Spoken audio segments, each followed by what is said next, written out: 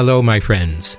This is Bishop Campbell welcoming you again to a short meditation on the theme of living the Catholic life.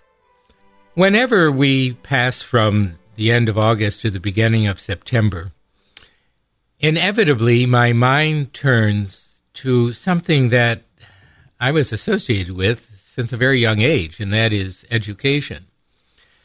Because the beginning of September was the beginning of school. And I stress that fact because a lot of school districts seem to have forgotten that school should begin after Labor Day. But that's an editorial comment. But still, in thinking of education, I'm thinking also of the sensation that one had, especially after a summer in which the long vacation seemed to dim in enthusiasm and hope and awakened a desire for something new and fresh. So September became that newness, that freshness of a beginning.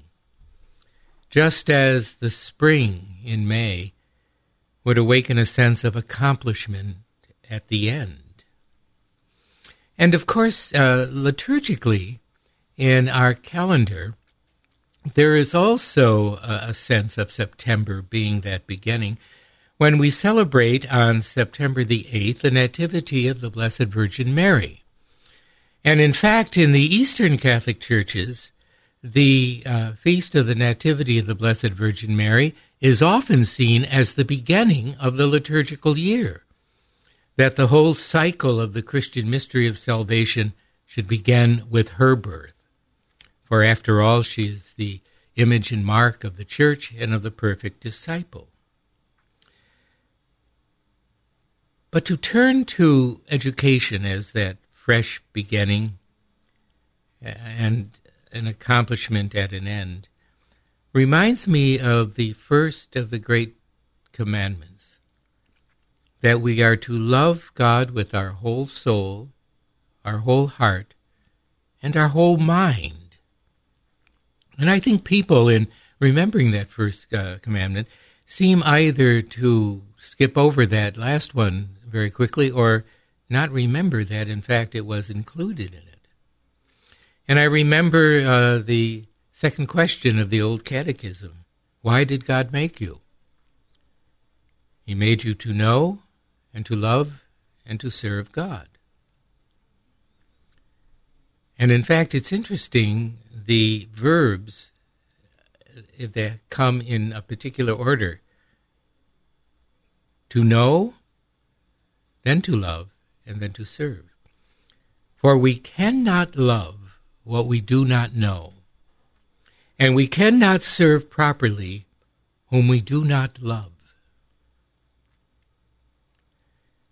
And education in its most general sense is an awakening of a human person to the wonder of the world around us and the wonder of our own existence.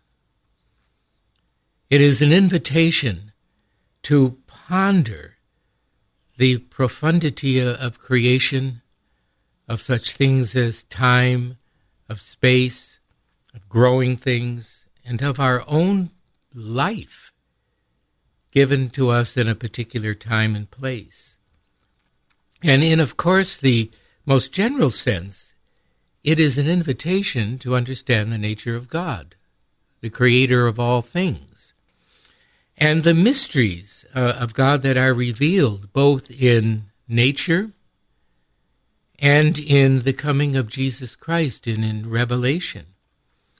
And these mysteries of God that have been revealed to us are eternally profound. What I mean is they are not only deep, but they go deeper, but yet they are an invitation to investigation, to go deeper and deeper into the reality about us.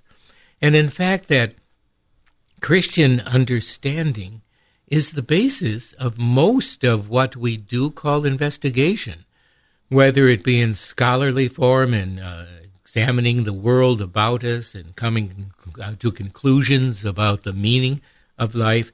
It is all going deeper into that mystery. So the whole nature of education, especially of the young, is of extreme importance for any culture and any society, and particularly for Christians to understand that they are invited to know God, to know things about God, to know the reality of the world about us. Actually, that curiosity of the world about us, that trying to understand the revelation of God in nature, was the beginning of a true natural science. And we understand that the study and the preparation and the learning of tools by which we can investigate these mysteries expands both the mind and the heart. It increases both our love of what we discover and the awe and wonder which results. And education is also about learning the ability to discern the truth and how to live by it. It is important that we understand we can discern the difference between what is true, what is untrue, just as we want to learn how to discern the difference between the good and the evil. But we have to understand that education is by its nature a moral imperative. That is, we want to learn how to discern the truth, but also how to discern to live by it.